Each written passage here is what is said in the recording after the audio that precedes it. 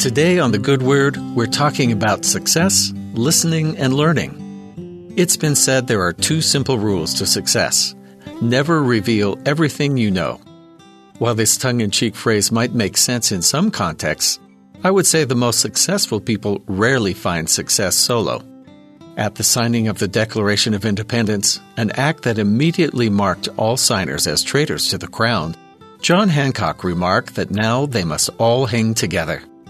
Benjamin Franklin quipped in reply, "Yes, we must, indeed, all hang together, or most assuredly, we shall all hang separately." As I'm sure you learned in history class, the American revolutionaries did eventually succeed, largely due to their ability to cooperate as a unified country before officially becoming one. If the path to success lies in cooperation, and I think it does, that makes two new secrets to success. First, share what you know, and second, listen and learn.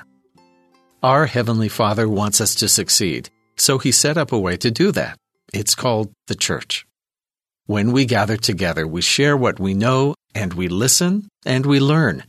You've had different experiences than anyone else in the congregation, and they've had different experiences than you. But what is good and relevant to share, and where does this knowledge come from in the first place? In 1 Corinthians 14, Paul explains the intersection between personal revelation and the church as a whole.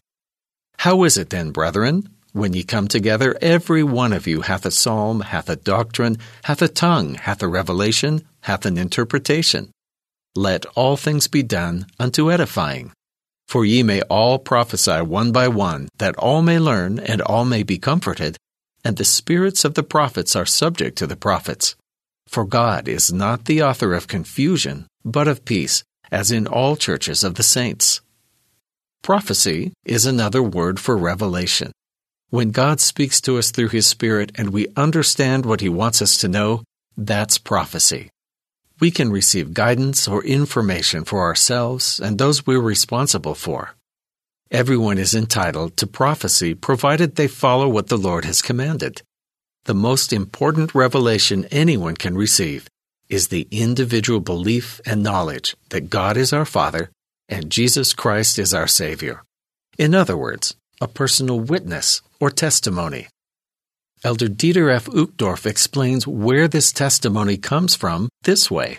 The source of this sure knowledge and firm conviction is divine revelation, for the testimony of Jesus is the spirit of prophecy.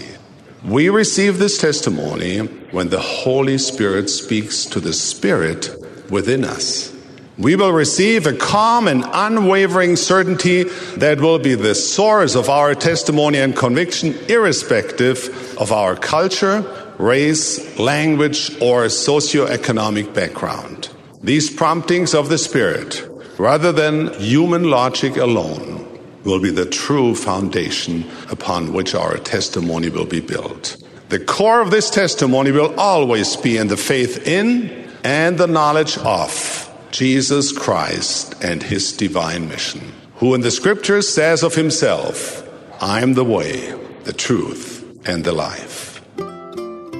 We gain a personal witness by listening to the Spirit, and then strengthen that witness by listening to what others have learned from listening to the same source. There's nothing to be gained by keeping what we know a secret. We're strengthened by listening, and we strengthen others by sharing. The Lord would have all of us succeed, and we won't be able to do it unless we do it together. And that's the good word.